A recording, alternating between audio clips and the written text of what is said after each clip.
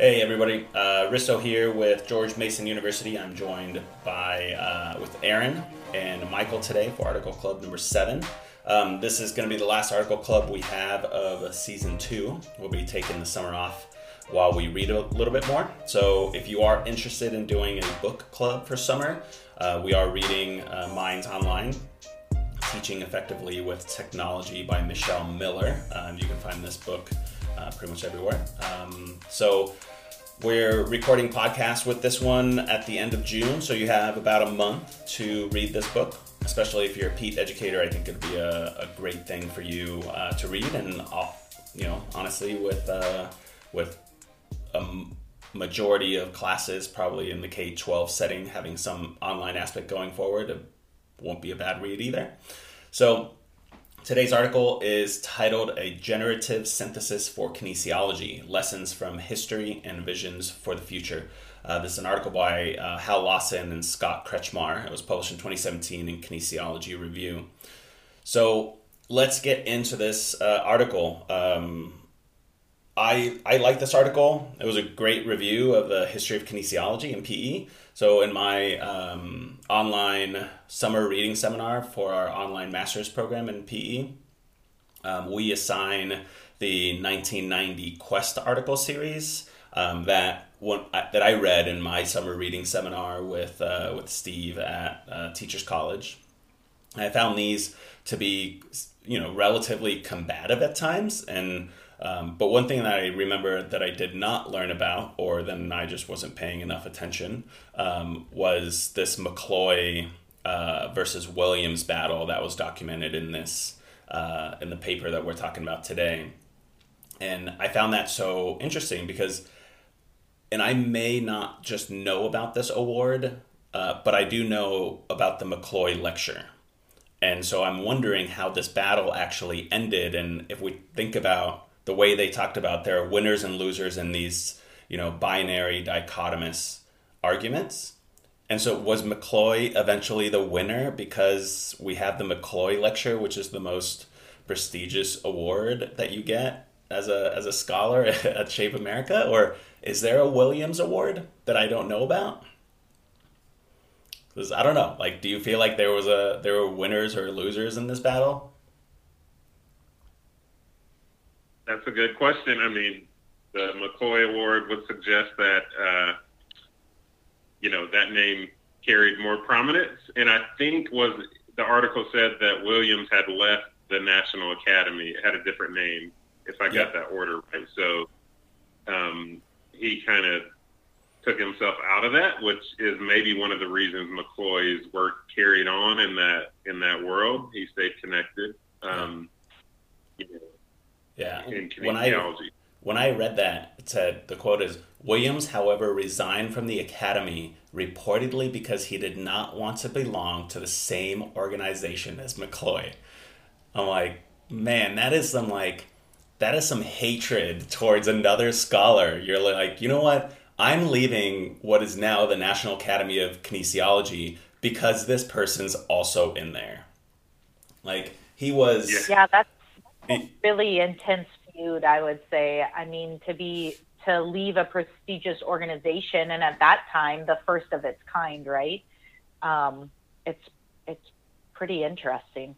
Yeah, and they were both fellows, and I think somewhere I wrote down that Williams was fellow number 17 and McCloy was 47 or something like that. So they're both fellows in this organization. And I think the interesting piece about this is they talked about how there were these serious battles between these two scholars. And we had Ash Casey and Mikhail Quennerstedt on last episode. And, what Ash was talking about is he kind of misses these, there is no academic discourse like there was in those 1990 Quest articles, was parlor tricks and all this stuff, or the world according to Newell, and these openly, I would say that some of them were hostile in a way. I don't know if they were perceived that way by the author, but when I read some of those, I'm like, I would be really pissed off if somebody wrote a entire rebuttal and just said my worldview is completely incorrect and how should I be even thinking about that. So I don't know, like, would you welcome the return of, and it doesn't have to be hostile, but would you welcome the return of these articles in JTPE, Quest, like a rebuttal to XYZ paper? I mean, as you know, I think as long as things are cordial and responsible, that can be meaningful. There's been things here and there. Some people have taken critiques at the Spark curriculum, I believe, and there was a response to that in the past few years in the JTPE issue. And I also think some of these do happen in our academic department. And so they're not showing up in journals, but we're having those conversations a little bit more locally. And, you know, in physical education, sometimes it's about resources and keeping programs alive and philosophical views towards what's valuable. So maybe having these conversations in the academic journals might give us a little bit of discourse to advocate for ourselves in those conversations, as sometimes there's more students in the general kinesiology, like exercise science majors, so we might be at a disadvantage in some of these arguments that we face, especially without having these academic discussions that help us develop the case for the programs we might value.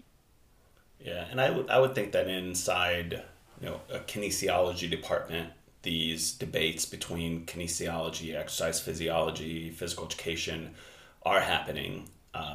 You know, I remember in a department meeting at a university I may or may not have worked at before, a researcher said, you know, we're not, you know, no offense to physical education, but we're not physical education, we're kinesiology department. And like, raise my hand, I'm all, some offense taken. Like, I took some offense to that, even though you didn't mean it. But, you know, I think that where you're situated in kinesiology versus a school of education, I think that's a debate that has been talked about for a long time. But I also think that, you know, it's constantly being revisited in different universities all the time. You know, we just moved at Mason, we moved to the School of Education starting in a month.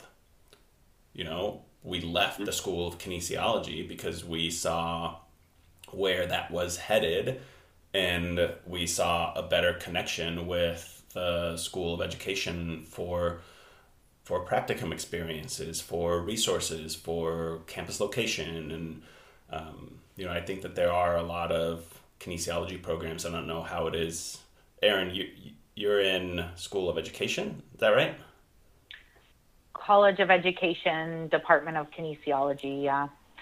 I think that there's been this debate, obviously, for a long time, and I honestly think there's a new debate going on, so I'm going to throw this out there for you all to talk about. Do you even think that kinesiology is current? Because from conversations that I have heard, people are talking about kinesiology being an old term and moving towards like more of a public health and trying to situate exercise science or biomechanics in a world of public health, and how kinesiology might not be the term that they want to stick their hat on. So like beyond the argument of like, where does physical education fit in this? Like, is kinesiology even the term that people are fighting for at the moment? Yeah, I think that, you know, I've had this discussion, not publicly, but I look at kinesiology as, I think they are trying to do very similar things that PE is. We're trying to become relevant.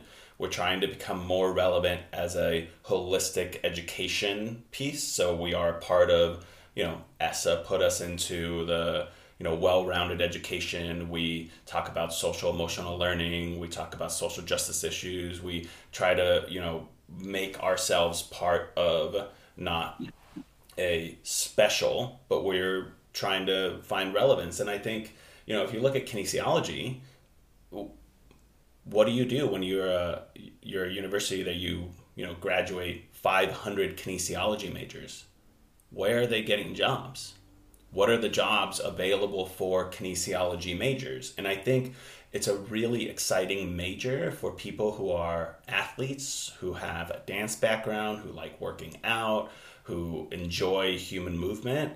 And PE has been like the non-sexy version of that. So people are like, oh, I don't want to go to PE, but kinesiology, maybe I'll be a personal trainer. And, you get a college degree as a, kinesiology major and you become a personal trainer, you're competing with a person who took a 4-month course online and has a better charisma and has more clients than you do.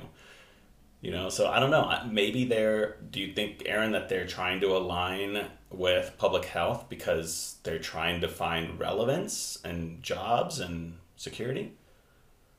Yeah, and maybe public health isn't the right word. I know that like allied health maybe. So when we think about kinesiology, a lot of our students, both at Wayne State and my previous institution and the University of Hawaii, are pre-professional, right? So they use kinesiology as a means to then apply for graduate school in many different areas, but most are allied health professions, right? And so I think that kinesiology is a very practical degree when we think about those allied health professions. And so I don't know, maybe it's trying to appease that realm and understand that you're right. If you just graduate with a degree in kinesiology, where can that give you? Is that a good bang for your buck? And most of the time, in my experiences, students end up taking some other type of school to then get to those professions that are, for lack of a better word, reputable, or give you a little bit more money coming out as a graduate.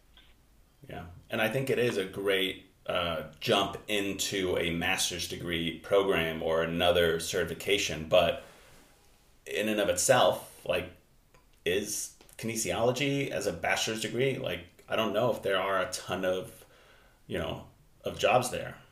Maybe there are, but, right. Yeah, you raise a really good question. I think two things it makes me think of is the undergraduate enrollment trends are really pulling us toward the allied health. It seems like all the undergrads want to be physical therapists, to a lesser extent, kind of use it as a pathway to med school. So I'm seeing at my current and previous job, it seems like 90% of them want to go that way, and that might be 500 students, and then you've got 20, 30 PE majors.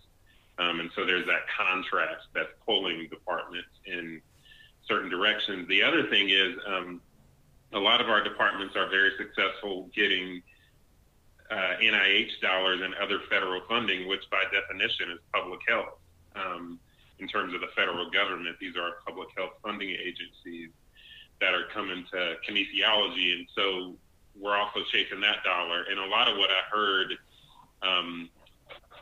this article talking about is, we need to step back and think about who we are philosophically, or else you end up getting defined by chasing these undergraduate enrollment numbers and these public health dollars, which is good. We need those resources.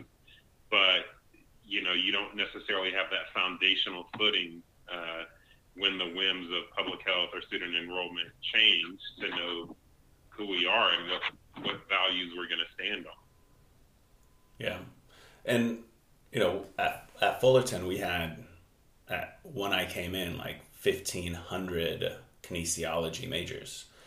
And that's just a lot of majors. And I think the vast majority of people who go in right away are, what do you want to do? PT, occupational therapy, or I want to go to physical therapy school. And, 2 years in, you're like, so you have a 2.9, respectable, but you're not going to get into a PT school. What are you going to do now? And I think it is I mean, it's a valid field. It's a great path to get there, but I think a lot of people think they're going to be physical therapists, and then they just don't have the grades to get there. I mean, now you pretty much have to have a doctorate to be a physical therapist, and so. But so let me switch the debate a little bit. I think in the article they talked about these debates over the years. So they started with the ancient Greeks fighting about the human body, which was most likely the male human body, meant for war or as a focus of beauty and art. And they talked about the debate between the Swedish and German systems of PE. And then the debate of education for the physical versus of the physical, theory versus activity. And now, even more recently, physiology and exercise science and kinesiology versus physical education. So what do you think are the debates of today? Like, are there debates that you are thinking that happen specifically in PE that you would bring up? And if you don't bring anything up, I have one lined up.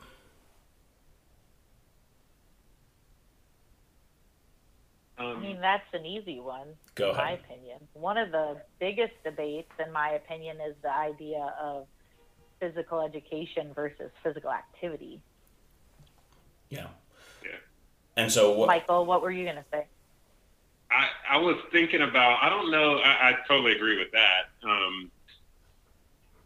The sports versus education, and, teacher-coach role conflict kind of fits into that. And then I would just add, there's a lot of tensions, if not debates, around, teaching strategies and so forth. But I think that gives us a good framework to start with the physical activity, physical education. Yeah, I would say the one that I came up with is like this critical theory lens versus MBPA, right? Of people who are looking at PE as a vehicle for moderate to vigorous physical activity. And not to say this debate hasn't been around for 10, 15 years, but I think it's still active. You look at, even the McCloy and Williams debate was about McCloy looking at the body as a machine being physical, and Williams looking at it as the education. It reminds me of Mikhail Quennersted's work of, he's been putting the E in PE. And, I think that conversation has been happening for a while, but, the MVPA versus people who are doing critical research, I think has led to a point where some scholars don't feel comfortable saying, oh, I do research on moderate to vigorous physical activity, or I research youth physical activity. And I think that they are looked at as a little bit different. So I don't know if you agree with that or not, but I'm happy to hear your opinions. I think that debate's been around a lot longer. I don't know off the top of my head how long, but I would say probably more like 30 years or more. And I go back to this idea of physical activity versus physical education, because I think that there's a lot more than just the critical theory lens that kind of conflicts with the idea of moderate to vigorous physical activity and increasing physical activity or moderate to vigorous physical activity within PE. I do think that maybe it's more of a people who are were brought up in a physical education realm and have a passion for physical education, also obviously have this passion for physical activity and increasing physical activity using the means of school. And so when we think about that, if they're researching just physical activity, there's physical activity research by itself, but do they have a home within a greater field, essentially, if they don't relate to physical education? Does that make sense? So we essentially have some physical activity researchers in the present that come from a background of physical education. So they have a passion of physical education. They believe in physical education, yet their research maybe focuses more on the physical activity side of it, right? And then therefore, they still affiliate with physical education, even though their research is more physical activity oriented or situated in a school setting, which brings us back to that education component, right? Yeah. And it's the can't we all just get along, you know? Yeah. Yeah. But it comes back to that philosophy, like, well, what's the philosophy of physical education? And if we're holding true to the field or what the field is supposed to be, then is there space for everybody to get along? Mm-hmm. Yeah, I struggle with that debate, and sometimes I'm like, I'm fine either way. I mean, if a school wants to do it one way or the other and do it well, then do it, whether it's MVPA or taking a more critical approach to PE. But I feel like that conversation is a little bit ivory tower-ish in the disciplines, and it doesn't triangulate well with public schools and practical knowledge that they talked about. I don't know any schools that are having conversations about the extent to which they're promoting moderate to vigorous physical activity. I'm seeing debates about class size and how do we get equipment, and so that's my perspective from one district with some diverse schools, and there's other districts who are thinking about things differently. And so I think one thing this article really offered us was that practical knowledge, transdisciplinary knowledge, is super valuable, and we need to think about ways to bring that into these conversations. And I don't know if we do that well. If we have, I'm just not accessing it in my literature diet that I consume. Yeah, and part of this is Michael, you and I think Aaron was on the call on Wednesday when Dylan brought up the I Don't Read Fiction article by Richard Tinning. And so I read that this morning, and it was really interesting because it talks about this, and I think, Michael, you were there at that conference of two researchers that really had this explosive commentary where one researcher who was very critical theory aligned, questioning the obesity epidemic as not real in a way, and commented or critiqued, which is what Tinning talks about, is critiqued a researcher who has a lot of NIH funding and NSF funding and has done a lot of physical activity research. And so they, both of them have notions of truth and right and correct in their argument, but where the truth probably lies is somewhere in the middle. And I think that we do have silos in this field, and we do have silos in research that people just don't break out of, and they think that their answer is right, and they refuse to read the other side. And maybe that person thinks that they are right because that's their research and they've gotten funding, and based on that funding they think that they are correct. And so I don't know if there's a question there or if it's just a comment of bringing in that article, but I found it a really good, interesting read about the discourse that we have in our conferences. And I think that's the only time that you are able to confront and again, I think confront is the wrong word, because I don't feel like it should be combative, but it put a perspective on getting a tough question at a conference and how I react to them. So I don't know, have you experienced this at a conference when somebody asks you a really tough question that you feel like is attacking you personally, whereas it was probably just to get more information about your research? I haven't had any that are, overly contentious, I think. But even when there's just some tough questions that might poke at a weakness in the work that I've done, I've just become aware that I've just not been prepared to deal with that. I don't think I went through grad school kind of getting hammered with the really tough questions and having to respond to them, so that when they come up, instinctually, you might have those defense mechanisms as opposed to the more reflective thought process. And, a couple of days later, I'm usually in that reflective stance, but that person who's asking me the tough question is no longer there to hear my answer. So it's just inadequate. So, I wonder if, as a consequence of not having these really tough debates, we don't develop those types of practices where we really are able to respond in a way that's reflective and scholarly and so forth. I think that those conversations are actually really great to either hear at a conference or be a part of.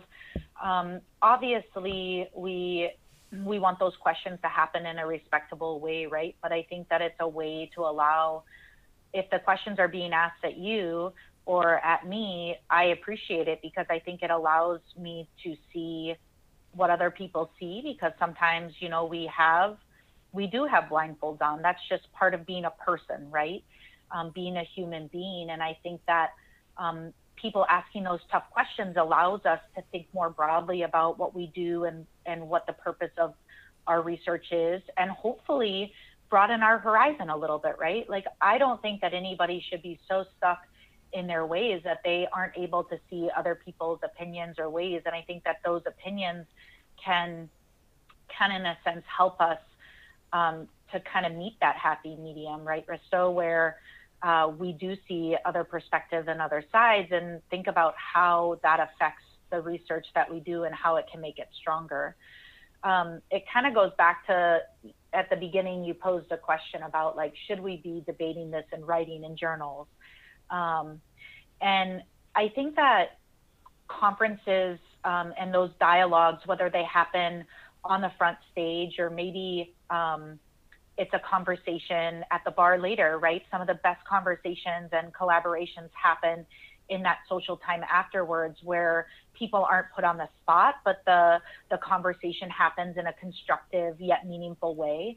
And the problem with writing those rebuttals in journals is that, it could often be mistaken because it's in writing, and when we're reading those things, we often see it as a critique, right? And so sometimes we're not open to critique.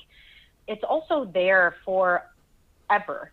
And so when you have those things in writing, the thought, obviously thoughts change and thought processes change, and over time things change. And so one of the reasons why we might not see those things now is because of how things do change and people being worried maybe about putting those things in writing, whether it's critique from senior scholars in the field or critique that might happen later on in their career, and what impact that might have on their career later on.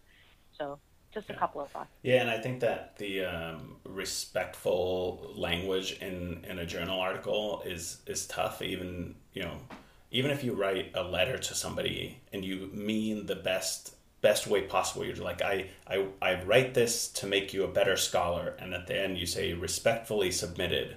Like, that one line doesn't mean anything. You just ripped apart my life's work, and now you just say respectfully submitted. And so I could understand that gets misconstrued. And I think, being a young scholar going up and writing a rebuttal against somebody, not the most comfortable thing to do, and I think that's why more of these senior scholars are doing those rebuttals.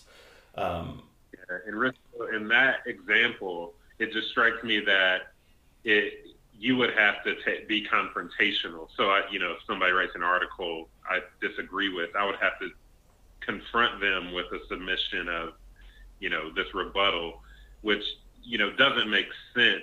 These conversations could be curated by the journals. So think about, we have special issues. There's a special issue on Don Hellison coming out, and JTPE. There could be a special issue that facilitates a debate around curricular models. I'm just spitballing examples here, but actually kind of brings people in to say, hey, there's some real tensions that should be talked about in our field, and it should be a healthy dialogue, and let's have a special focus around that topic. So that could just be another way to move this forward if we value it. Yeah, and I think, even this podcast that we're recording right now is a form of, or a new form of rebuttal or critique.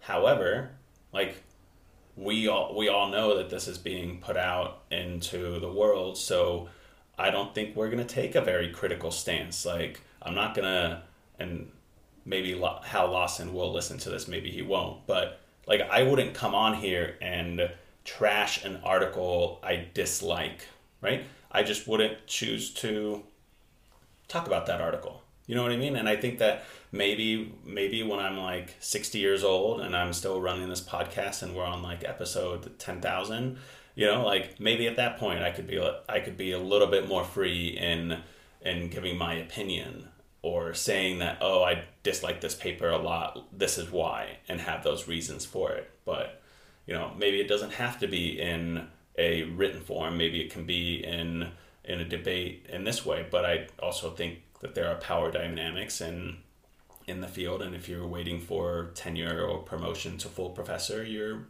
less likely to speak up, because those will be the peers who are going to be writing your letters. So I don't know if that's a smart way to make enemies early in your career. This might shift the conversation a little bit, and so feel free to sideline this if you don't want to go in this direction. But I feel like that these debates, in some sense, are very U.S. centric, especially when we're talking about kinesiology versus physical education. And maybe that's my misunderstanding, but I feel like the U.S. tends to have problems of situating ourselves as physical education within the world. We have those issues more than other people outside of the U.S. Is that my perception? I would agree with you. I mean, maybe, and I guess I would agree with you because I have been through the U.S. education system, and I've gotten my doctorate in a U.S. institution from, and taken classes with a senior scholar who was around when these 1990 debates and paradigm wars and all these things happened in the U.S.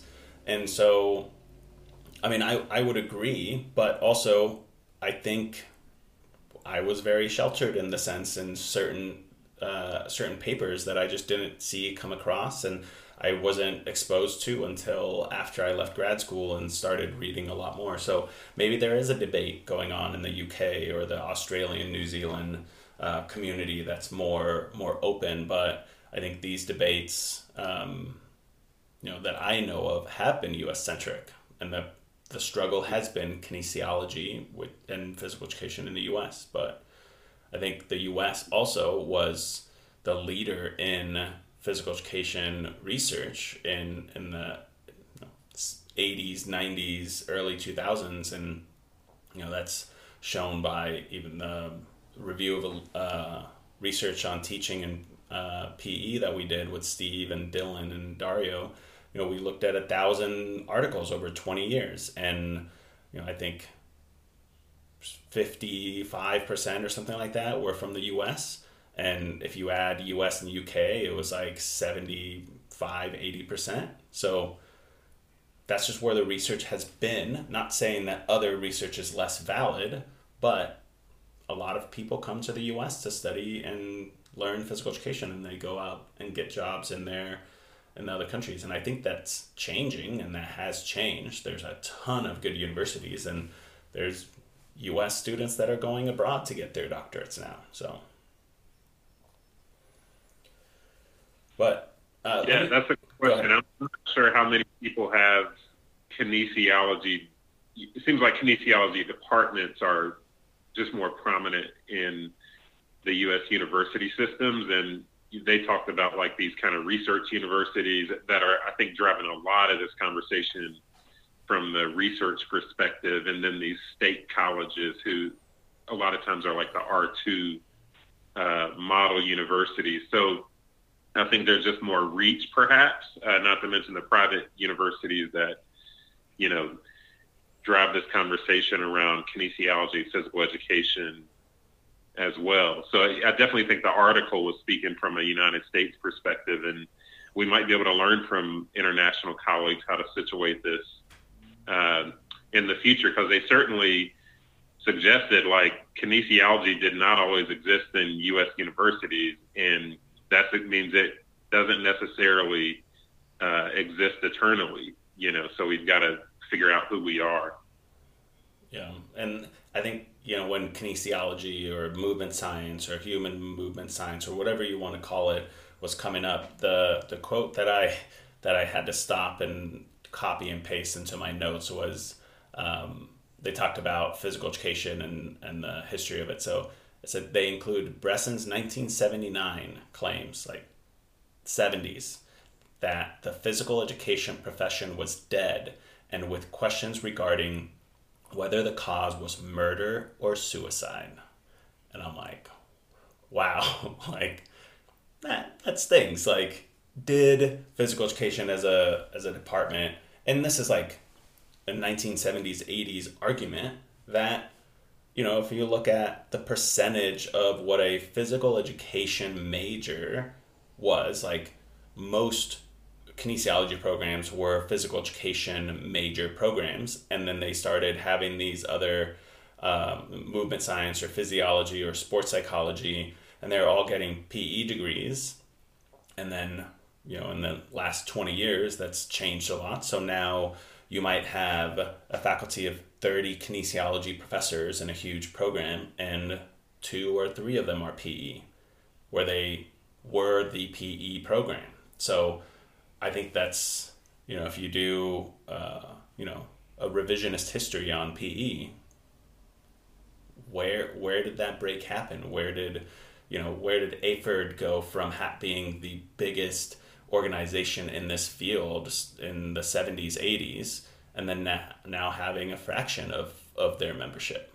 You know, I think that those are certain things that kind of, you can't do an autopsy on a living thing, but, you know, looking back, like, where did that break happen and what caused it? I wonder, Risto, to that question, so when they framed kinesiology as a helping discipline, I was like, is that always how the discipline has seen itself? I'm not sure it has. I think as certainly the research really ramped up in the different subdisciplines. Sometimes it was about basic science and answering basic questions in a laboratory and not delivering outcomes to the public necessarily, whereas a helping profession is about public service and how do we improve people's lives. So I don't know if there's an answer somewhere in there that being more or less situated as a helping discipline, but that did make me think about physical education and say, if it is a helping discipline, then I don't know how you can have a just form of kinesiology without physical education.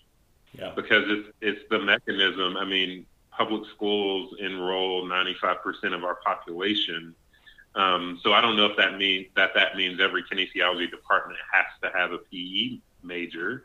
Some will, some won't. But certainly as we think about program cuts, and, you know, we're in budget cuts right now because of COVID, you know, if we're helping discipline, then how do we deliver the goods and services that we offer to the public in a way that's equitable?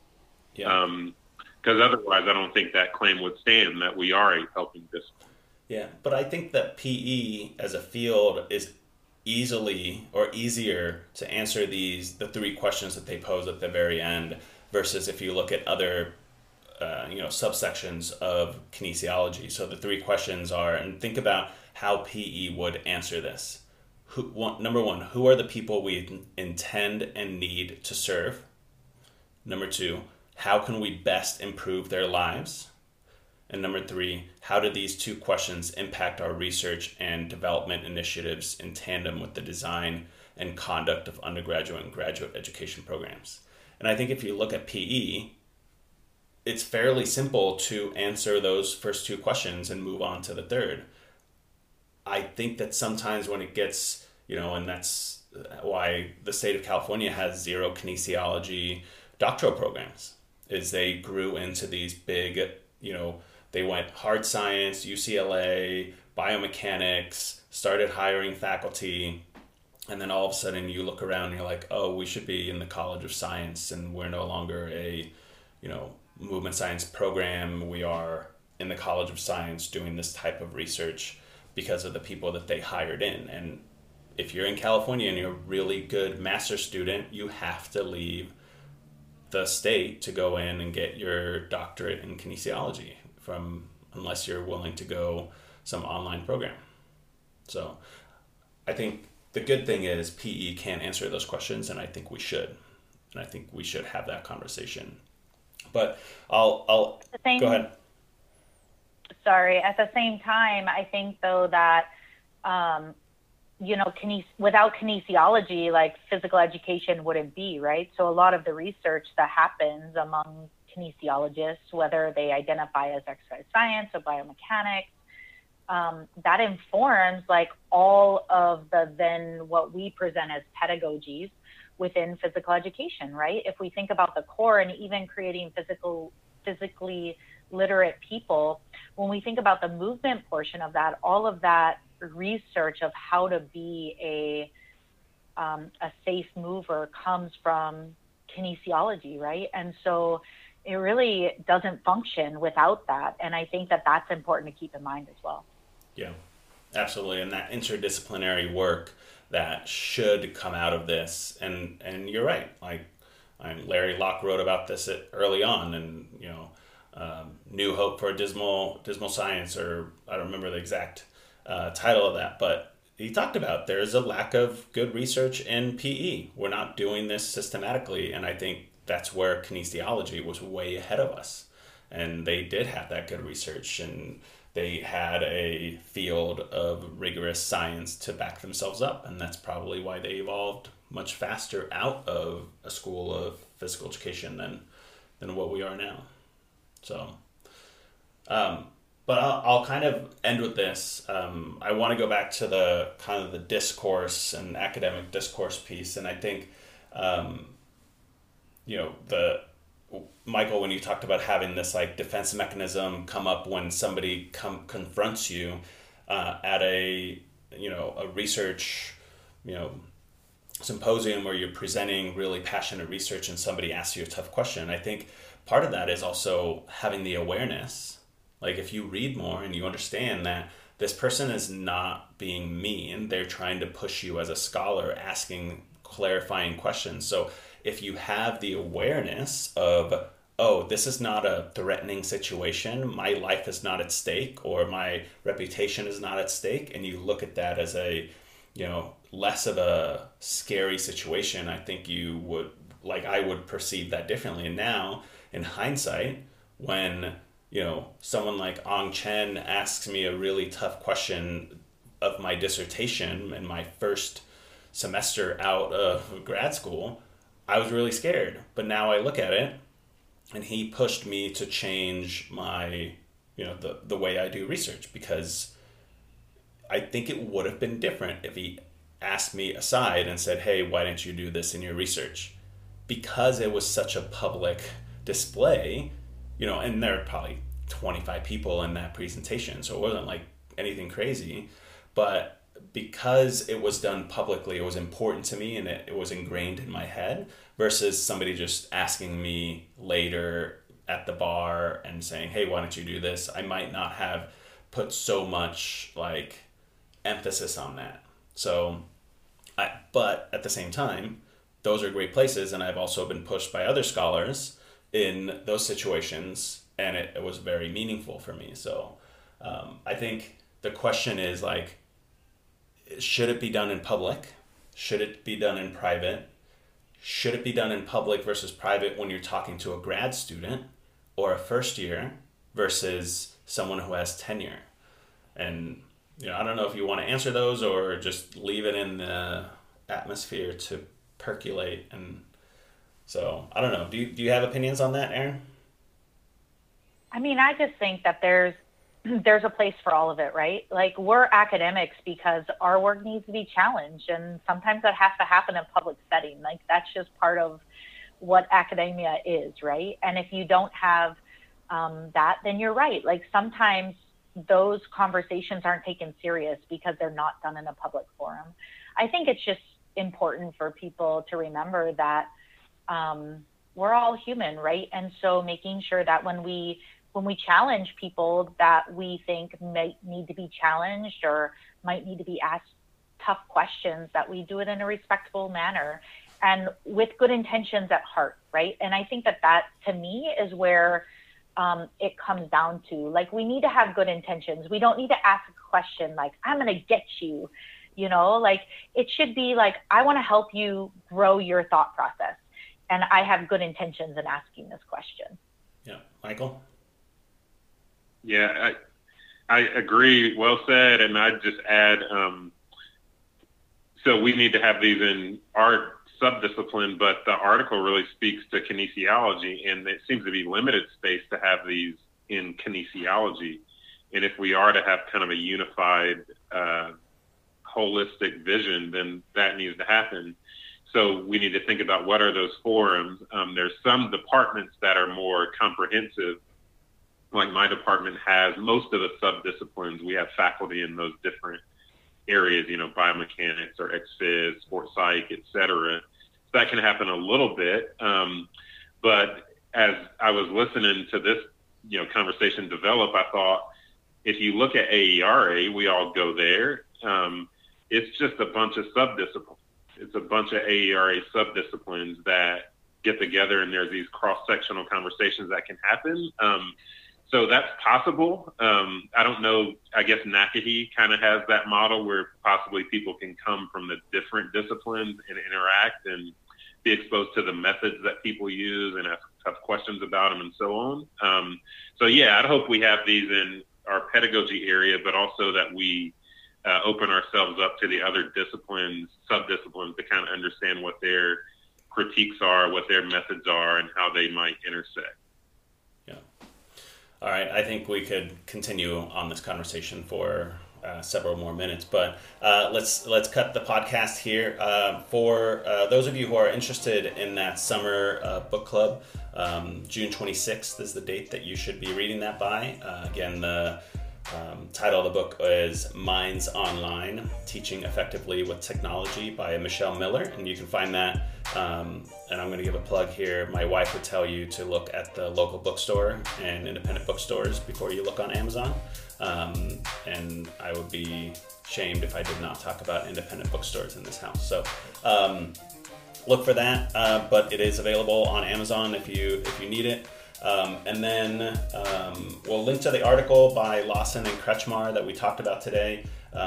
After this, we have an Urban PE podcast, and then episode 100 is going to launch on June the 9th. And during the summer, we're going to launch a summer pedagogy seminar. So this is a doctoral seminar with 12 to 14 researchers that come in, and we'll launch that 2 times a month and then go into the fall. So it'll be a great way for you to kind of be a fly on the wall in a doctoral seminar. And so we'll be sharing some more information about that coming up. So again, you can follow us on Twitter at the HPE podcast and use the website www.thehpewebsite.com. Thanks, Erin. Thanks, Michael. Appreciate it.